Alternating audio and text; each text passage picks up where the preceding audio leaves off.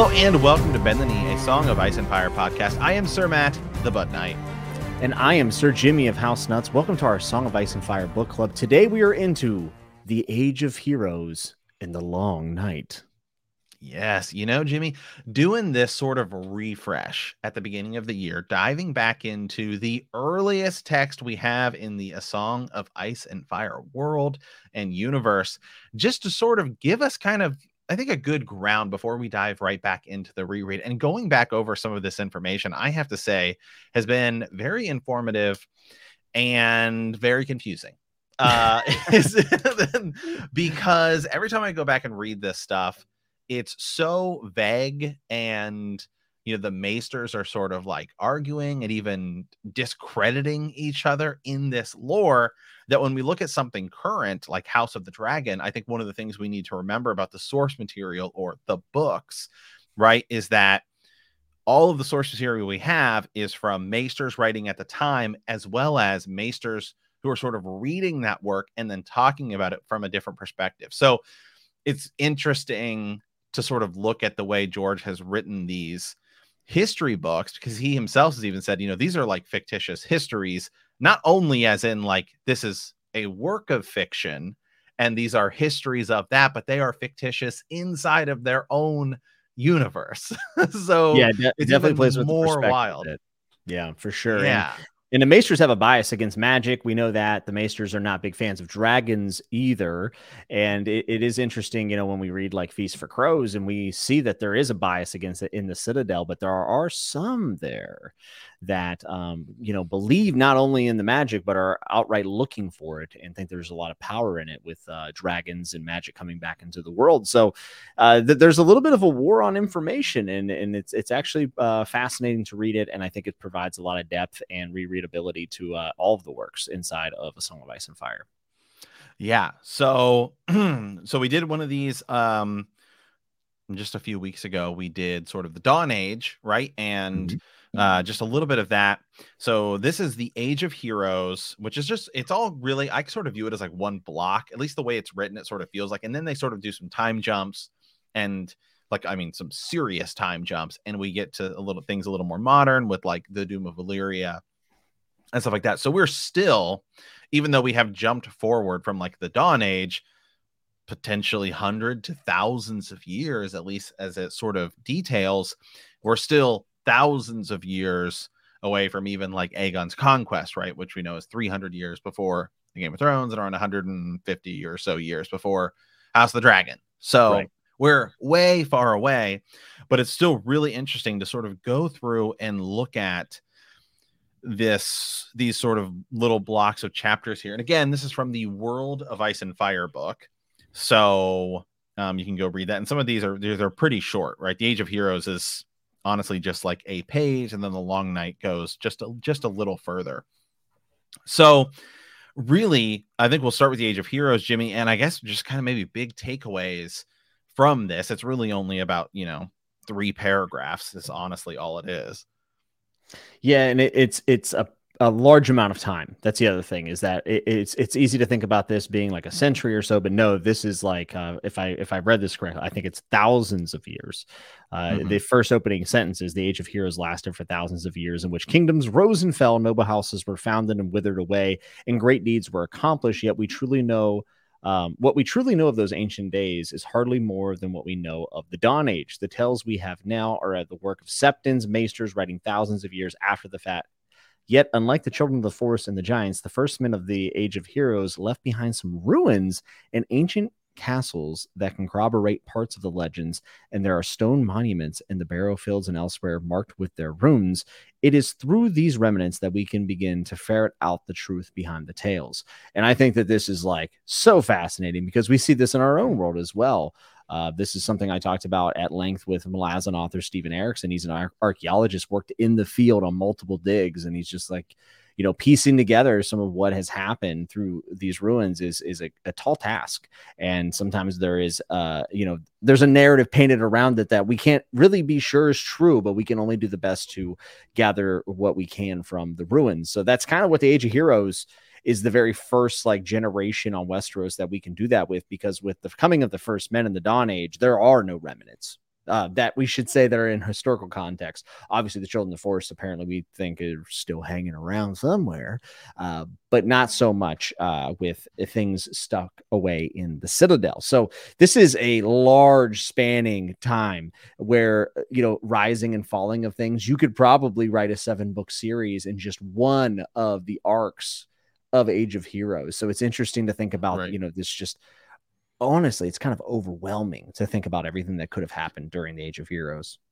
Well, I mean, look at just, I think it's almost like looking at, and sometimes when you're watching shows on like Discovery Channel or whatever, and they're starting to talk about the galaxy, how it's like you're on like your street, and then they sort of zoom out to like the state, to the country, to the world, to the milk, to our solar system, to the Milky Way.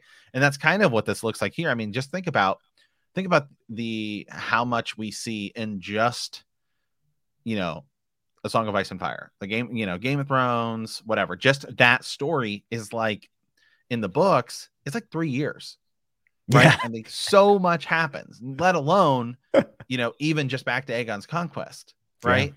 And here you're talking about thousands of years, right? So one of the things that says here is names such as Bran the Builder, Garth Greenhand, Lan the Clever, and Durin Godsgrief are names to conjure with, but it is likely their legends hold less truth than fancy. And again, this is saying this lasted for thousands, plural, of years, right? I mean, think about old Nan. Old Nan is trying to remember which Brandon she's thinking of when she's telling some of these stories, and it's like she doesn't even know, and that's just her lifetime, which will even give her like the benefit of the doubt and say she's made, over 100.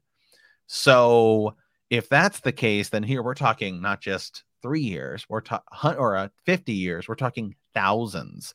Yeah. So it's kind of, sort of crazy to sort of look at. And I think the same goes for our world, right? When we look back thousands of years, right? And it's like, oh, like the pyramids, 3000 BC or whatever, whatever. And it's like, that's a really long time. It's so it's long ago. Really long time. It's hard to comprehend it.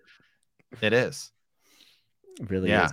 It's also neat that a lot of these legends, like you just said, Garth the Green Hand, is mentioned in the main series. So like, there's almost something to it. The fact that they're still mentioning it in Westeros thousands of years later. And Garth Greenhand has one of the best quotes in the main series. And, forgive me, it's a little not safe for work, but Olenna Redwine says to Sansa Stark, Garth liked to plant his seed in fertile ground, they say. I shouldn't wonder that more than his hands were green. Right. Yeah, I know. Well, I'm looking here and just trying to think of like even people in our own world, like how many, like really, it's like, there aren't that many people I think that we sort of reference often that were sort of like, even from, we're in this is 2023 now.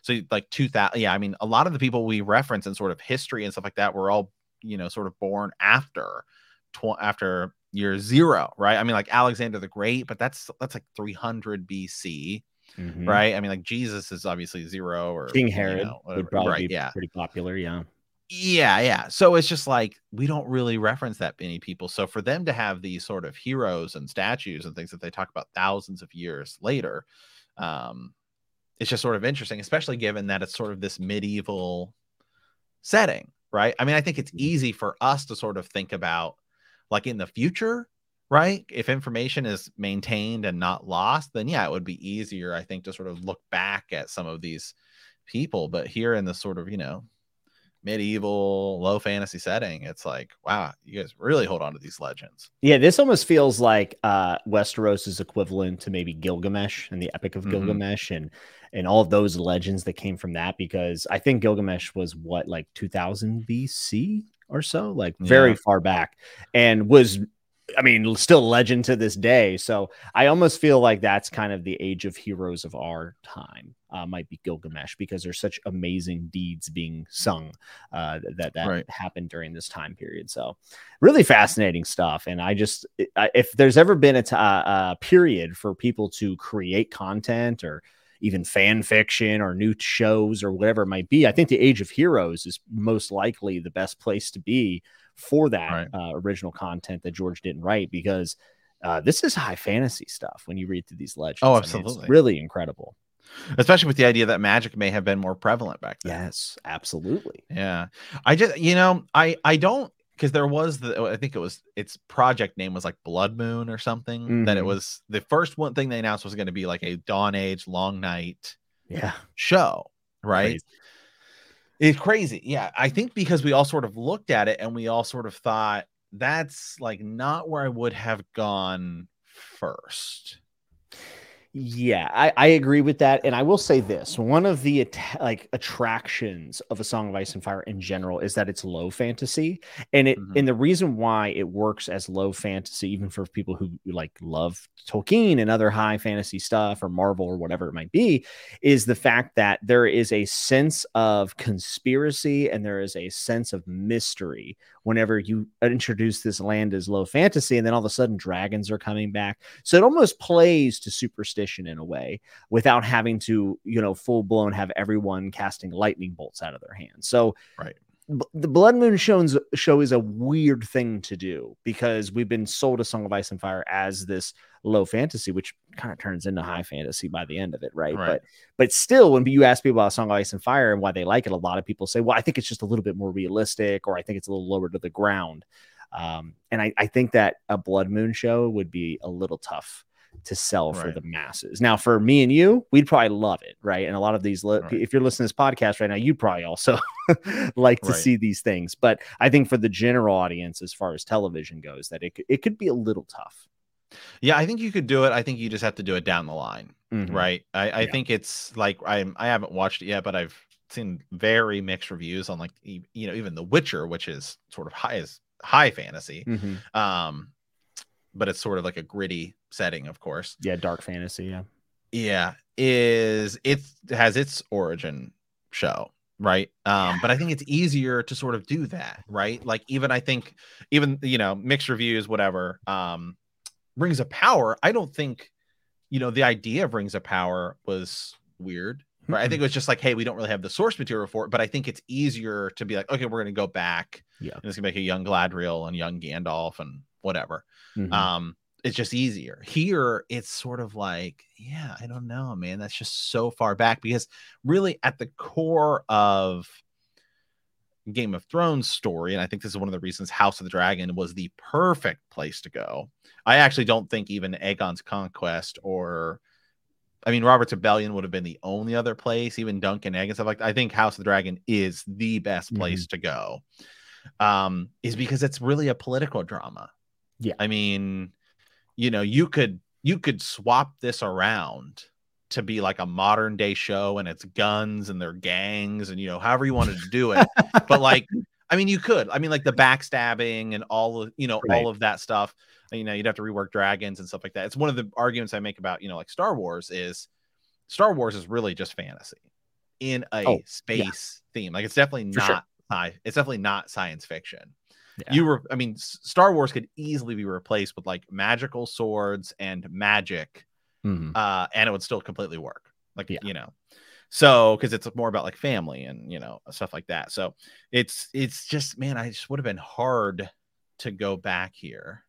Well, yeah, to do a show at first, at least. And part of the reason why I think a lot of people are drawn to this series is because Westeros is kind of like home, like a really messed up home, right? And even in House of the Dragon, we've talked about this before, but like Westeros feels a little bit different. Like King's Landing feels different with all those Targaryen banners, but it's still close enough that you can recognize some things. If you go back to the Age of Heroes, there is no recognizing Westeros. It's a completely different world at that point, right? Not just for the magic, but even stuff not being formed yet. There hasn't been all these things built, and we've debated on when the wall was built.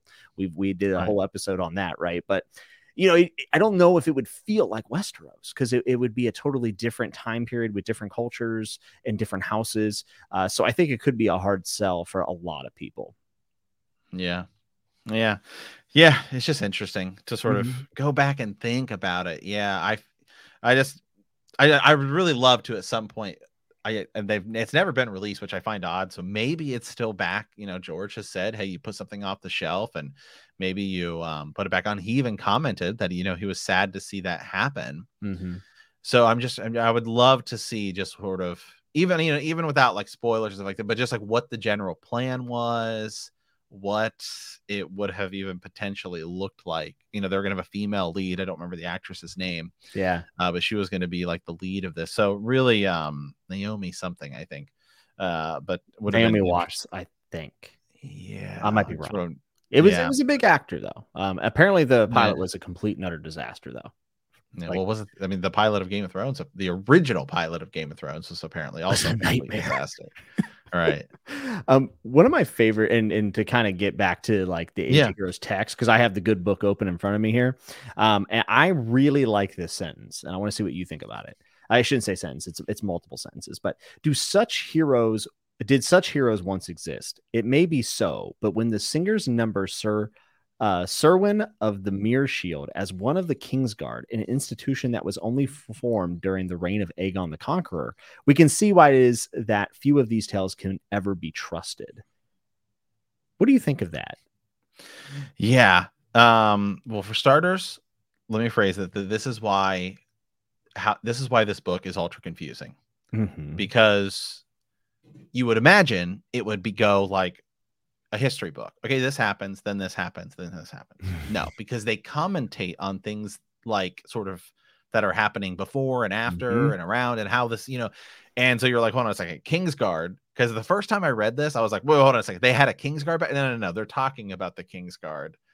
And so, yeah, but did such heroes exist? It may be so. But when the singers, number Serwyn of the Mere Shield as one of the Kingsguard, we can see why few of these tales can ever be trusted. Does this not kind of present a current history bias from this Maester writing this down?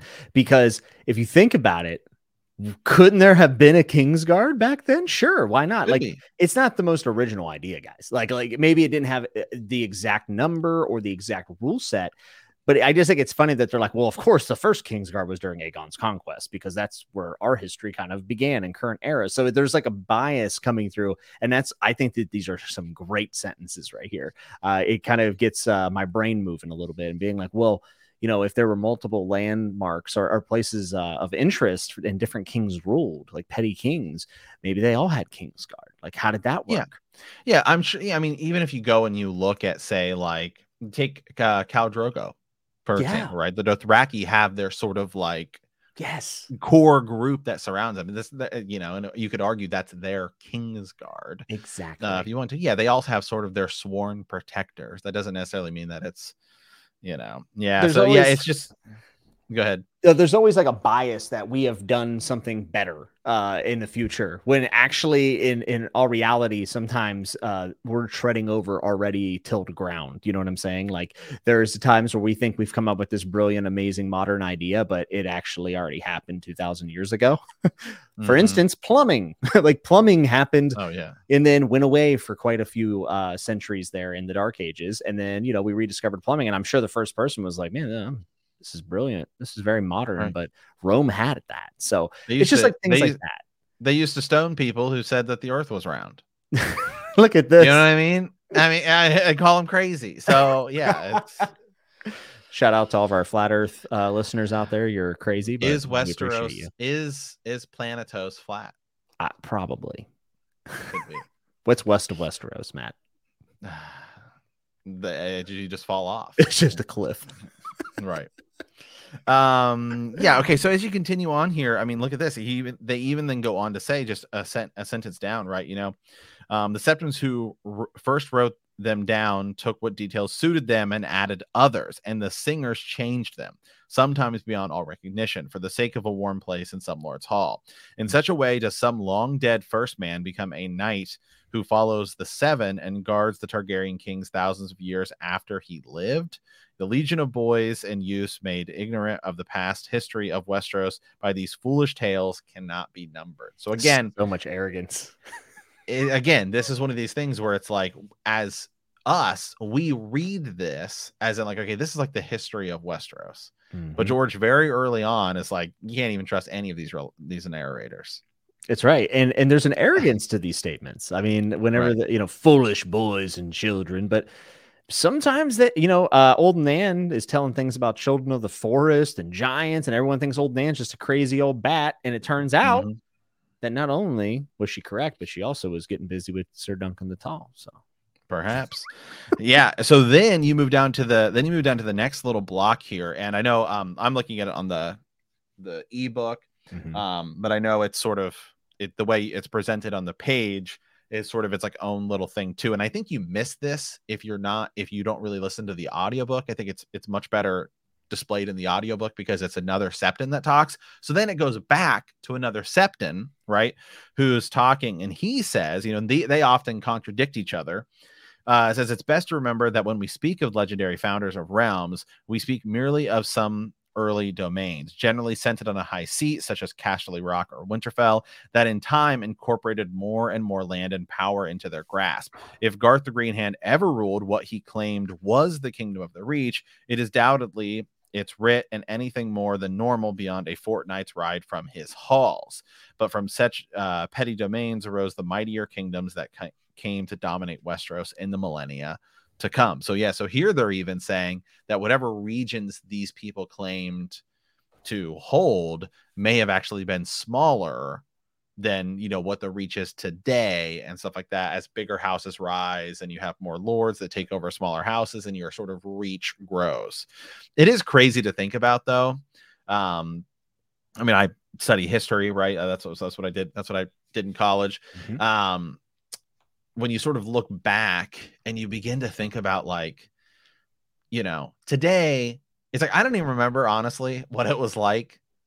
I don't know, 15 years ago when we had to MapQuest things. And I don't mean like on our phones like we do now. Print them out. We had to print them out. Yeah. And then, older generations are like, yeah, we just had to know how to get there. And it's like sort of crazy to think about that. And it's like, how did people back in the day? I mean, how did these people during times of horses and swords or camels and spears and bows and arrows and stuff, how did they even control these huge regions? It is, and know that they how did Rome, how did that even actually work? Yeah, and even the beginning of agriculture is fascinating to me. It's just a nerd, dude. So when I was traveling around for pro wrestling, when I was doing that, and I was traveling every week, 4 or 5 days a week. Now we've literally turned into the Joe Rogan show. We really have, haven't we? But I'm gonna go eat some elk while you finish your statement about martial arts. Do some DMT. I mean, yes. Dude, when I used to do pro wrestling shows, though, a lot of them are in small town bingo halls, YMCAs, school gymnasiums, and I would literally get lost with a GPS, and I would just ask guys like Ricky Morton from Rock and Roll Express. I'd be like, dude, how did you used to find towns back in the 80s when you were town hopping? And he goes, you just ask people. And I'm like, what do you mean ask people? He's like, I just pull over and be like, hey, Bubby, where's the show at? And it just blows my mind that, prior to probably 2010, 7, somewhere around there, that all those wrestlers were making those towns and they didn't have a GPS. Yeah, it is wild. It is wild. Now, here's a question, I guess, because I think it's sort of easy. Once the Targaryens come over, it's honestly actually a little bit easier to understand how they would control everything because they have dragons. They can fly high above and see lands, right? The children, at least through the use of weirwood trees, would be able to have eyes and ears and access points to a lot of different parts of the realm. I mean, you look at the Dothraki, and that's why they're a moving tribe, right? Which existed in our thing. That makes sense. I think as you get closer to the Lannisters and everything like that, because you now have sort of established footholds, contacts, right? And these lords that answer to you that then come bring you information, it becomes a little bit easier. But if you're talking about the first men, right, these people come over to this huge, massive land. How did they figure it all out and here's establish these holds? Well, here's a question. Do you think the Children of the Forest ever wrote anything down? We're talking about these ruins and hieroglyphics or whatever. And it's well, the Children of the Forest did have a kind of they could see through the weirwoods. I don't know. Yeah, it's difficult because in the books we don't really see anything like, like the symbols that the White Walkers use in the show that they never ever explained. Yeah, they never explained that. I remember like the second episode of season 8. I know. It's like there's a thing on the wall and you're like, oh my god, maybe we're finally gonna get, and then they release some sort of like promotional image and they're like, that's it. Like, what's it? It's just that you just shared like a picture. Like, that's how they know what it is. It's so stupid. But none of that sort of symbolism is there in the books, at least we know of. Jon, I think also in the end of season 7 or when he's in Dragonstone, they find like paintings and stuff in the caves, right? Yes, and that's they right. sort of course they never went any further with that either, but I think we will maybe get something, but I guess if Leaf like perhaps lives thousands of years, then I guess I just don't see a reason for them to sort of write any of this stuff down, because in theory they would have just lived the whole thing. It kind of reminds me of the Druids, like how much I think it was Caesar. Caesar hated the Druids because they wouldn't write anything down. And in like even in his writings, he would just curse them and just call them like, idiots for not writing stuff down. So it's like Aegon the Conqueror comes and he almost kind of represents a Roman in some sort of way, like a conqueror. And then we have a written record begin. And before that, we had like Children of the Forest, who are kind of like Druids, I guess. I try to draw parallels where I can. And George does definitely. Oh, definitely. Yeah. Yeah. Okay, so that's honestly the Age of Heroes. It's sort of just it's sort of just literally like we honestly read the whole thing, actually, to be honest. It's just sort of like, here you go, there was all these people and it's too interesting not to read. I know. So now it moves into the next chapter is the Long Night, and this is where things honestly get ultra confusing. Yes, because I'll read just a little bit here. So as the first men established their realms following the pact, little trouble them save their own feuds and wars, or so the histories tell us. It is also from these histories that we learn of the Long Night, when a season of winter came that lasted a generation in which children were born, grew into adulthood, and in many cases died without ever seeing the spring. Indeed, some of the old wives' tales say that they never even beheld the light of day, so complete was the winter that fell on the world. While this last may well be no more than fancy, the fact that some cataclysm took place many thousands of years ago seems certain. Lomas Longstrider, in his Wonders Made by Man, recounts meeting descendants of the Rhoynar in the ruins of the festival city of Chorain, who have tales of a darkness that made the Rhoyne dwindle and disappear. Her waters frozen as far south as the joining of the Selhor. I don't remember exactly how I pronounced it, but it's a weird word. According to these tales, the return of the sun came only when a hero conceived Mother Rhoyne, or convinced Mother Rhoyne many children, lesser gods such as the Crab King and the Old Man of the River, to put aside their bickering and join together to sing a secret song that brought back the day. Okay, so that's like sort of like the Rhoyne, right? Their version of it. Then you have Asshai, right? Where you have another thing. So this Long Night happens, at least of all the lands we know, it takes place over the whole thing. Yes. Right. And this is where it gets a little interesting. So in Asshai, you have the followers of her lore that claimed that a hero was Azor Ahai and prophesies his return. In Yi Ti, they actually claim that there was another hero over there. It was that the disaster was averted only by the deeds of a woman with a monkey's tail. Now that one is actually sort of is really easy to sort of pick where George got that inspiration from, which is I believe it's a Chinese tale, Journey to the West or something like that, sort of like a long sort of established, and it's been adapted many times. Of course, the most common adaptation of that is Dragon Ball, but it originally is like folklore, which we are big fans legend of, by the way. Oh, absolutely. Yeah, we love us some Dragon Ball. Huge. Oh yeah, huge Dragon Ball fan. Yeah, but that's where it's sort of initially I mean, it initially came from that. And there's been other movies. I think there's another one. There's another animated movie that's coming out. Like often you hear that it's like Monkey King is sort of what it's referred to. But so you can see where George is sort of drawing inspiration. But I guess sort of the interesting thing is that at least all around the rest of the world outside of Westeros, which they get to here in a little bit, is that the Long Night fell, but it was put down by heroes, at least in their regions. Mm-hmm. And a lot of them also have to do with gods. Yeah, and then you begin to wonder because, like, we also talk about the others coming out and trying to extinguish all flames, and they're coming from the land of always winter, which is obviously centralized around Westeros, right? Like, they're all going into Westeros. Right. So my brain starts to wonder, it's like, are the others the catalyst of this event, or are they a byproduct of this event? Like, is there some sort of global thing that then pushes them down? Like, one of the things that people have thrown around for many years is like, you know, and we have dived into this a bit, talking about how maybe the others are a very sophisticated people and they have their own language and rituals, and like, you know, they really are a people and they live in the lands of always winter. Is something happening, you know, with the weather, a geographical, that is pushing them down to the south in a mass migration? And it just so happens to feel like this is happening, like that everything else is happening because of them, but maybe the long night is actually pushing them south and they're not the catalyst of it. So, you know what I mean? Like, there's a lot of questions surrounding this. And whenever we were in the show and we started seeing these symbols and seeing a Night King, and it seems like there's a hierarchy of power, I think we were all kind of questioning, like, when are we going to find out more about how this all works?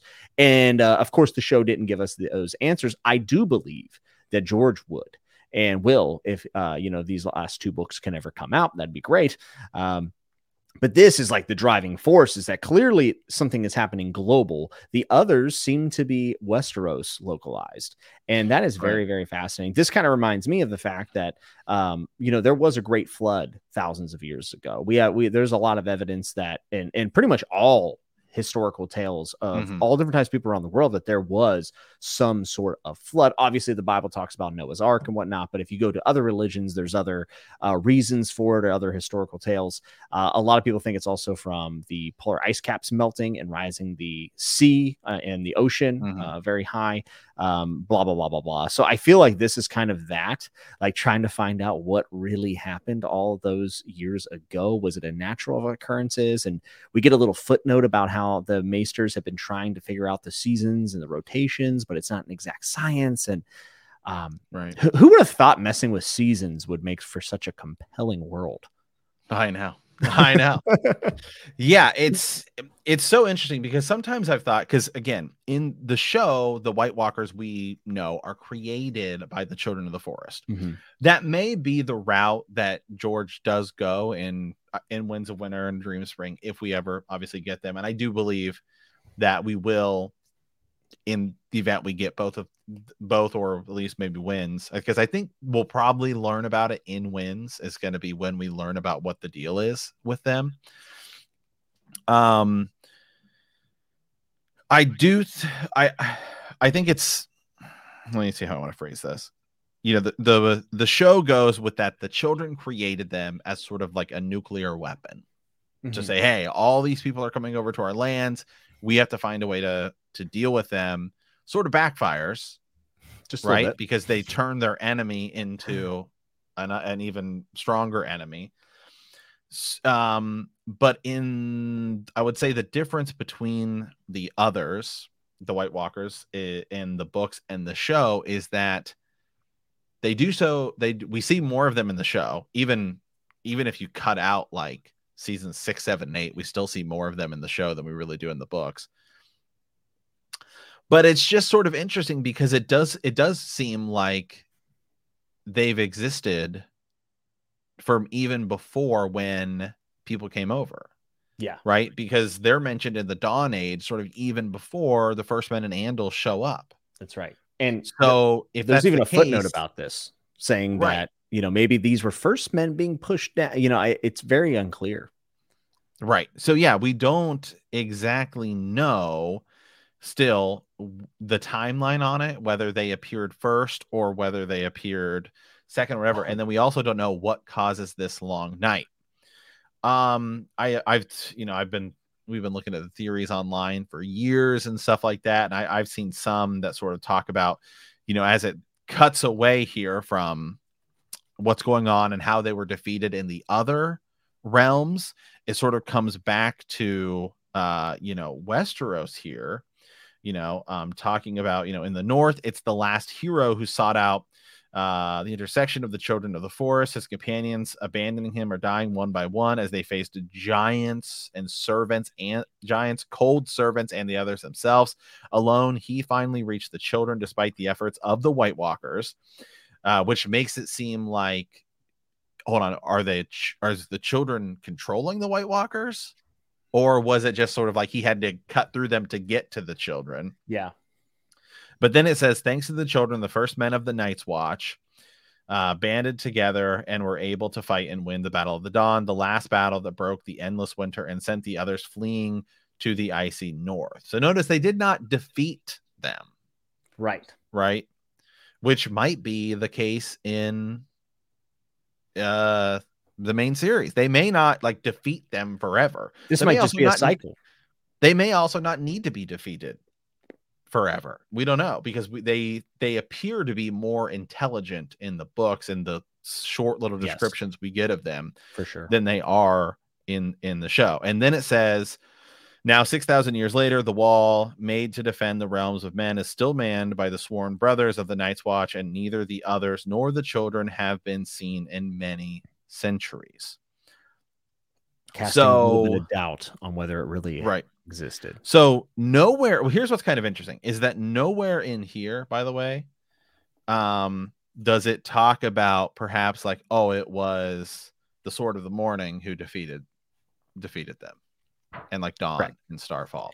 Because I've always, sometimes, your mind's all over the place, and I've sort of thought maybe maybe it was perhaps a meteor that hit that causes ash and everything to go up, which could cause the White Walkers to go south, and maybe also inside of that meteor would be whatever hits Starfall, and that's where Dawn was created, and that's the weapon that's used to defeat them. So you never know.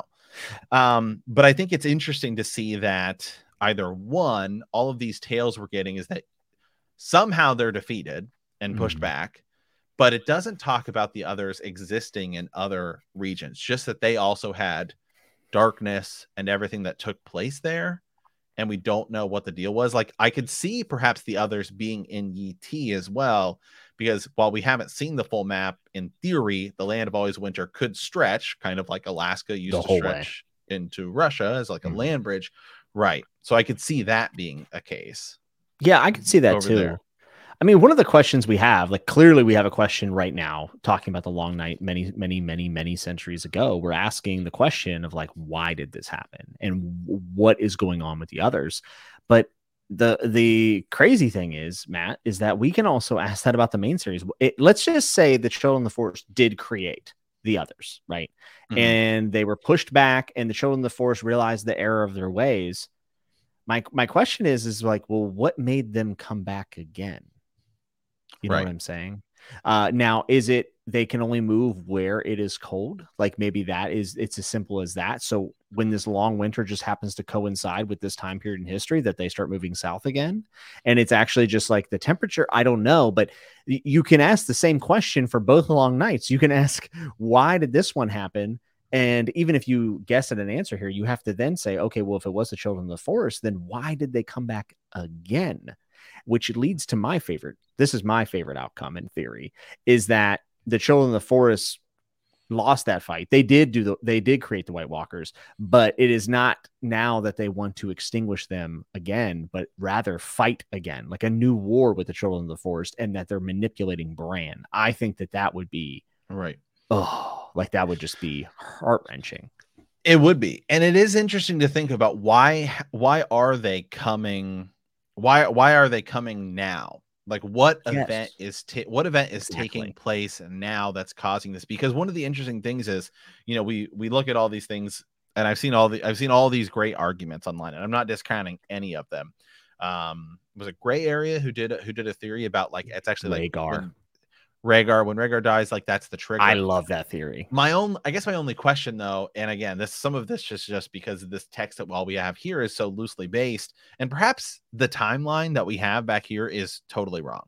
Like we also don't know like how long a year is in Westeros. We also don't know if the wall was built during the long night, before the long night, after the long night.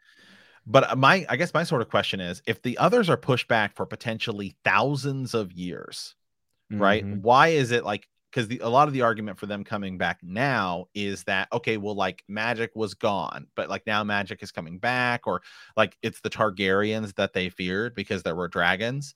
But we sort of know that Queen Alicent couldn't, Queen Alysanne couldn't fly her dragon above the wall. Which could just be the wall has this sort of magical protection, or two. But if the Targaryens don't show up for thousands of years. I mean, we know they're not the only dragon riders, and that we know that the Targaryens established Dragonstone for longer than Aegon the Conqueror because that's sort of their seat. So we don't know how long they were there. Although we do know that one of the next things, right, the next chapter in this book, which I have covered on the podcast, like some of the early stuff, is sort of the rise of Valyria. But one of the things we don't know, in all honesty, because again, these texts are so broad and everything, but the rise of Valyria and dragon riders and everything could be like taking place at the same time, before the same time. The next chapter immediately starts and says, as Westeros recovers from the long night, a new power was rising in Essos. The vast continent stretching from the narrow sea to the fabled Jade Sea seemed to be the place where civilization as we know it developed, right? And then it goes into talk about like the dragon riders and all of these things, but that doesn't necessarily mean that it's not taking place at the same time, because as we've just seen, all these maesters discredit each other. They discredit the timelines. And dragons, it could be like our world, where some people think that we're only 6,000 years old. You know, maybe it is. Maybe it's not hundreds of thousands of years. I'm gonna put my my hat. I'm not saying that our world is, but you know, people there's groups of people out there that believe that. Yes, and you know that is their truth, and they believe that full-heartedly, and you can't knock it, I guess. I mean, if that's what they're in for, but right. The thing that in Westeros, it could be it could be the case. And another weird thing is like, two things. So one, dragons seem to be like somehow related to the magic in the world, right? Like at least that's what we see in the main series. And it did all start with a meteor coming across, which is a trope in fantasy that's been around forever now. But it's like, okay, are the dragons and the others of the Long Night, are those also connected? Like, are the children of the forest cut from the same cloth? I don't know. And I need these answers, George. I need them. So write the damn books, please. Also, I just want to note that one of the things that I despise about the end of the show, I actually don't mind Bran becoming king as many other people do. My problem with Bran becoming king is the Bran that we got in the show. It's just like this all-seeing, all-knowing, time-traveling god that becomes king. And I think we're meant to think that this is like well, it's the best we could do. Like, it's kind of like, it's almost a happy ending, bittersweet, as they called it. I do not believe for a second that George R.R. Martin would sit someone like that on the Iron Throne and it be a good thing where everyone's supposed to clap at the end. And the show did not put it in a light where we should be fearful of this. I mean, essentially surveillance era beginning, right? With Bran. I don't believe that's what George Martin's going for. And I think that's one of the biggest like bastardizations of the show to the books.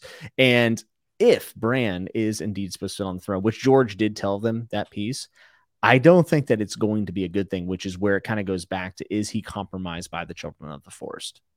Right. So yeah. And there's a lot more to dive into with Bran and the three-eyed crow. Yes. Right. And potentially a servant of the great other, which could be the god of the White Walkers. I mean, you know, is Bran the Builder? Right. Here it's sort of a good thing. In the show, it sort of ends up being a good thing, but we don't know that that's the case. That's right. In the books. So. That's right. And I also think that could be a scouring of the Shire moment for George, which he loved. Right. It's his favorite part of Lord of the Rings. Yeah. So if I believe that the ending of Song of Ice and Fire will be extremely melancholy. And I think it would probably be fitting if someone like a Paul Atreides from like Dune essentially is sitting on the Iron Throne at the end of the series, and we as the readers know how big of a mistake that is, right? In the show, it's almost like a joke. It's almost like, why did I come all this way? Hold on a second. Are you telling me that Paul Atreides shouldn't be sitting on the throne at the end? I'm not saying anything. Did you just ruin Dune Part 2 for me? Well, no, absolutely not. I'm saying that they have similar traits. Okay. You know, they're very powerful. They're young men, and it is almost a burden on them. Rather, well, one of them is Timothée Chalamet. Okay, right. and put some respect on his name. Absolutely, he's about to be Willy Wonka, I think. Let's go. So yeah. Okay, one last thing here, and then we just have a Raven we'll dive into. But one other thing I think to sort of take away from this is, because I think this is something to look at, and as it sort of ties into the main series, is if you look at all these different regions talking about their sort of hero that is the one that pushed back the Long Night, especially the one over in Asshai, is Azor Ahai. Yes. Well, so hold on a second. If Azor Ahai is the one that's pushing back the Long Night over there, why is Melisandre over here looking for who she believes is going to be Azor Ahai?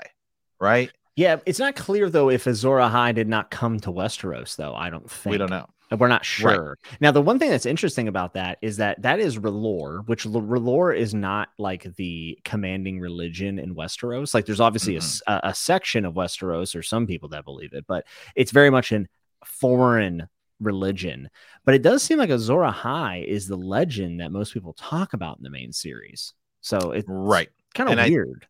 And it also gets sort of, I think we as readers with theorizing do it, as well as the characters in the book sort of blend some of these prophecies together that may not necessarily be the case, right? Like, I think sometimes we and the characters in the book sort of blend the idea of Azor Ahai and the prince or princess that was promised and 3 heads of the dragon. Those can all be totally separate things. And I like that may be something that the characters mess up. Yeah. Right.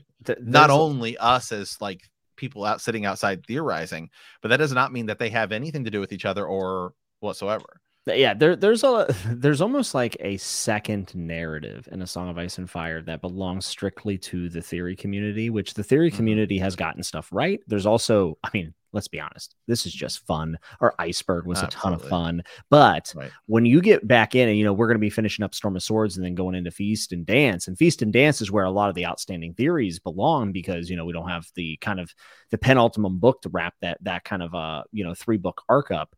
But I just reread them all last year again for like the 80th time. And I got to tell you, when you go back into the books, you start looking at some theories and you're like, that is not what this story is. Like, this isn't what this story is about.